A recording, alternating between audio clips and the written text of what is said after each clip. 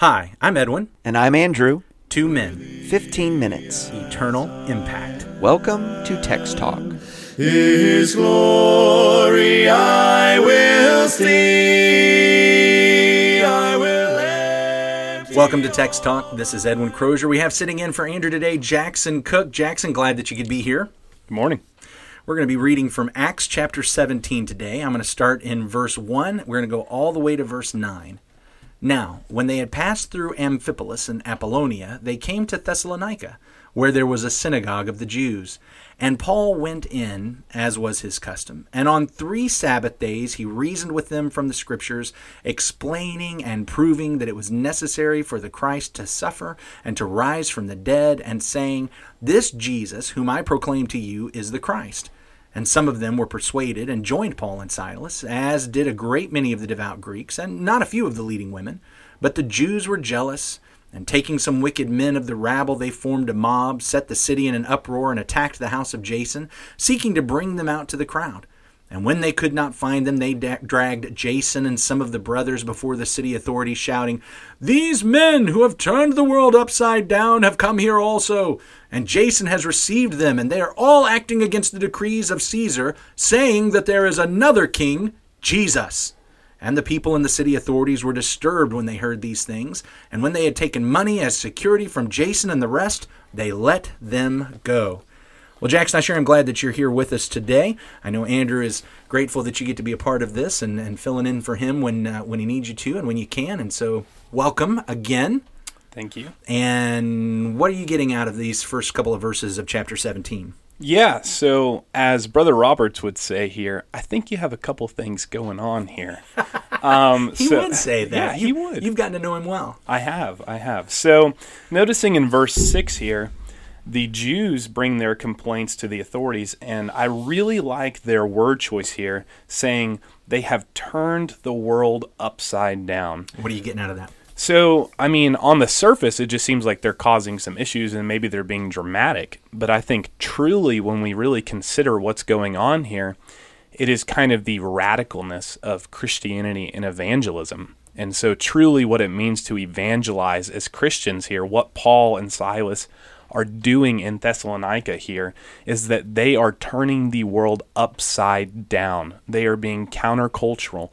They are stirring the pot, if you will, by preaching Jesus. And it's not going well for the Jews. I thought Christians weren't supposed to do those kinds of things. We're not supposed to stir the pot. We're just supposed to be nice, peaceful, and not do anything to upset what's going on around us. Not exactly. I don't think that's the case here. We are definitely called to a higher standard in Christ, and it's much more than just sitting in our pews on Sunday and reading our passages. And when it talks about turning the world upside down, I know some of the older preachers used to say, and I've always appreciated this, that they weren't turning the world upside down. The world was already upside down. They were turning it right side up.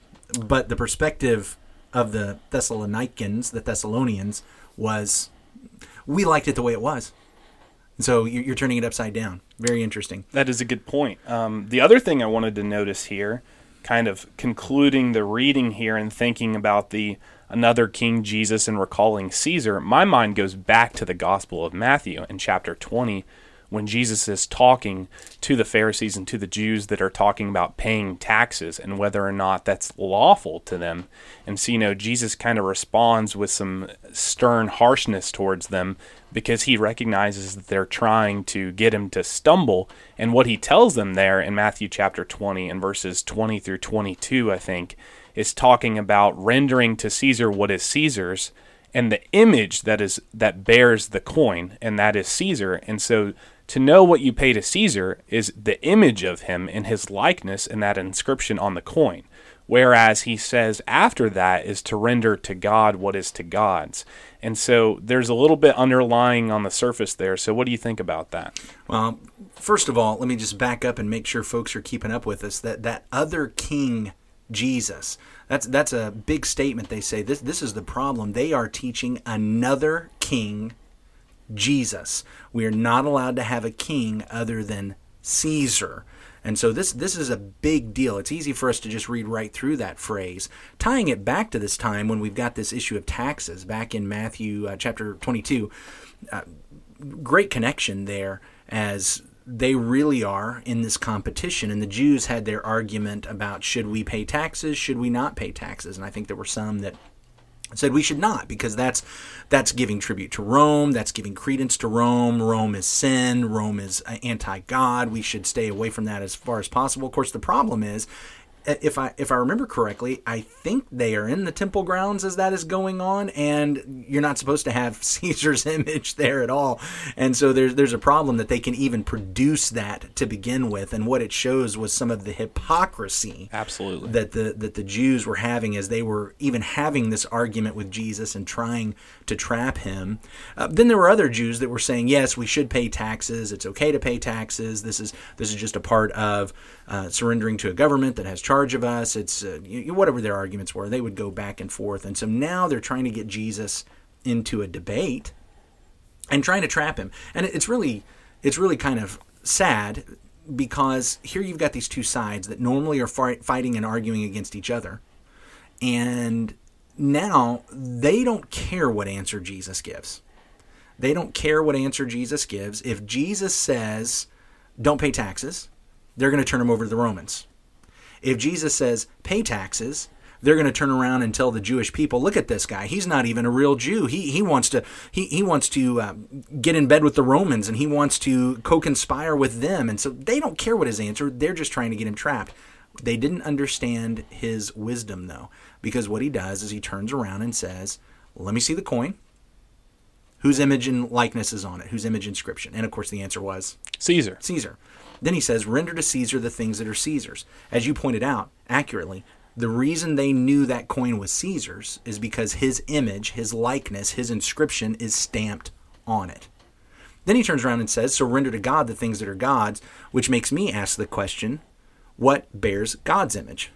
We do. That's man. Absolutely. Back in Genesis, when God created man, he says, I'm going to make them in My image. So here you and I, and even though we look quite different, that's not about facial structure. It's not about body size or shape. It's about the fact that God has created us as these spiritual beings in his likeness, in his image. It's stamped on us. Dogs don't have the image of God. Cats don't have the image of God.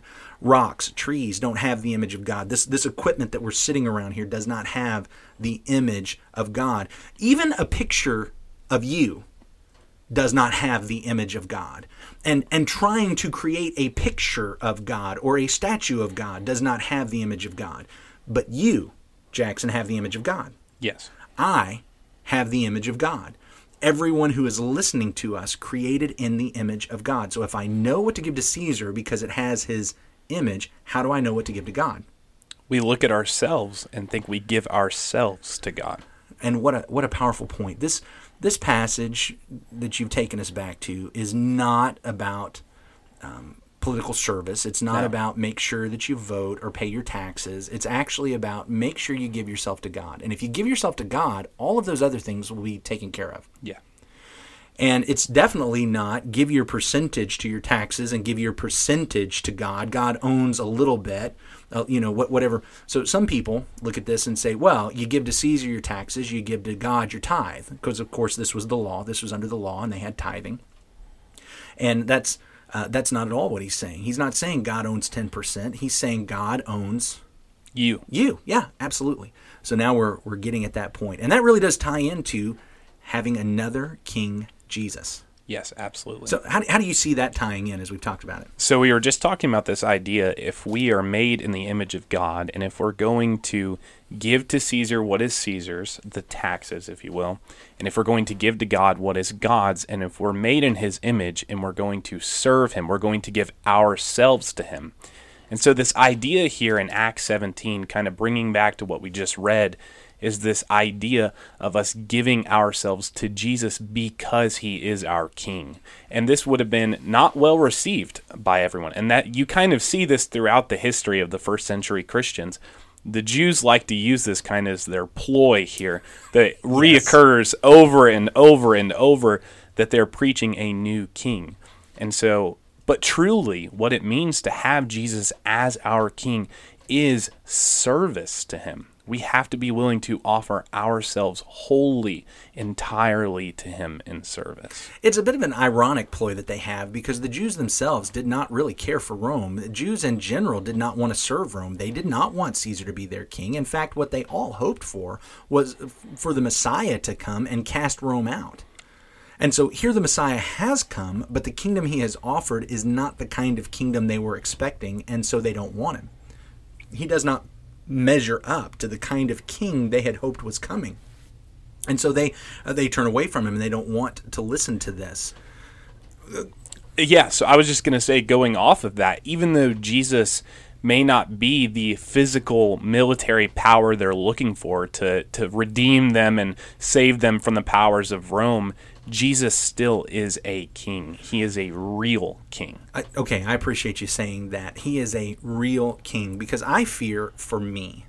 I've gotten into a habit as I'm reading these texts to refer to Jesus as King Jesus, and it sounds cool, and I like to say it.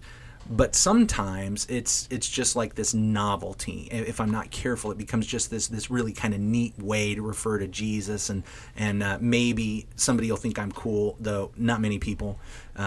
But yeah, King Jesus, and it becomes just a term. It just becomes this is a thing we say about Jesus. When they refer to another king, there's a couple of things they got right and a couple of things they got wrong. What they got wrong was this idea of what kind of kingdom Jesus was supposed to have, so they didn't get it. But they understood when you call Jesus king, that actually means something. When these Christians call him king, that actually means something. That means when Jesus comes in contest with Caesar, who are we going to follow? Jesus. You're going to follow Jesus. And Caesar doesn't want that. The Romans don't want that. Caesar was the king. There's this great competition between Caesar and between Jesus, and we're seeing that beginning here. And they understood the Christians are teaching another king. There's somebody else that they're giving allegiance to. Now, one of the interesting things about it is that the Christians, in teaching that Jesus was actually their king, they didn't take that to mean rebel against Rome. They didn't take that to mean take up arms. They didn't take that to mean be subversive in your communities. Actually, they were some of the best citizens. Yeah, I think that that's absolutely true. I think that you'll find that the honesty and the kindness and all of the love that goes with being a Christian is kind of what you'd ideally want from a typical citizen, even in Rome in that day, because these would be peaceful people that would not be trying to cause actual trouble. And it just seems like the Jews here have kind of spurred that trouble from their hatred towards Christians. Yeah, I'm trying to get over to Titus here before you're done saying what you want to say here. I want us to see Titus 3, verse 1. Remind the Christians to be submissive to rulers and authorities, to be obedient, to be ready for every good work, to speak evil of no one, to avoid quarreling, to be gentle, to show perfect courtesy toward all people. For we ourselves were once foolish, disobedient, led astray, slaves to various passions and pleasures, passing our days in malice and envy, hated by others and hating one another. This is the kind of citizen the one whose king is Jesus is in the world. So really blowing the Romans' minds. Well, here we are in America, and we as Christians are to be among the best of citizens, just what this says: submissive to rulers, obedient, ready for good works, speaking evil of no one, avoiding quarreling, being gentle. This is what we as Christian citizens in America, how we behave. But Jesus is our king. Jesus takes precedence, and we've got to remember that. Well, we want to know what you're learning. Give us a text. Text talk at christiansmeethere.org. Text talk at christiansmeethere.org. Let's go ahead and wrap up this first day of podcasting with a prayer. Our Heavenly Father, we are so indeed thankful to you for Jesus as our King. We pray, Father, that we would submit ourselves entirely and wholly to you in service to your King. Lord, we know that in a time such as this, when we have all these governing powers above us, we could be distracted by our true governing authority, and that is you. Lord, we are so thankful for a perfect King that leads us perfectly and restores us and reconciles us with you. May we all keep this in mind, for this is our prayer in Jesus' name. Amen. Amen. Thanks for talking about the text with us today. I'm Edwin Crozier, and I'd like to invite you to join the Christians who meet on Livingston Avenue this Sunday for our Bible classes and worship. You can find out more at christiansmeethere.org. Check out our daily written devotional that goes along with today's episode. You can find a link for it in our show notes. Michael Eldridge wrote and sang all 4 parts of our theme song. You can get more from him at acapeldridge.com. Remember to subscribe, rate, and review our podcast so others can learn about it more easily. Have a great day. When I go.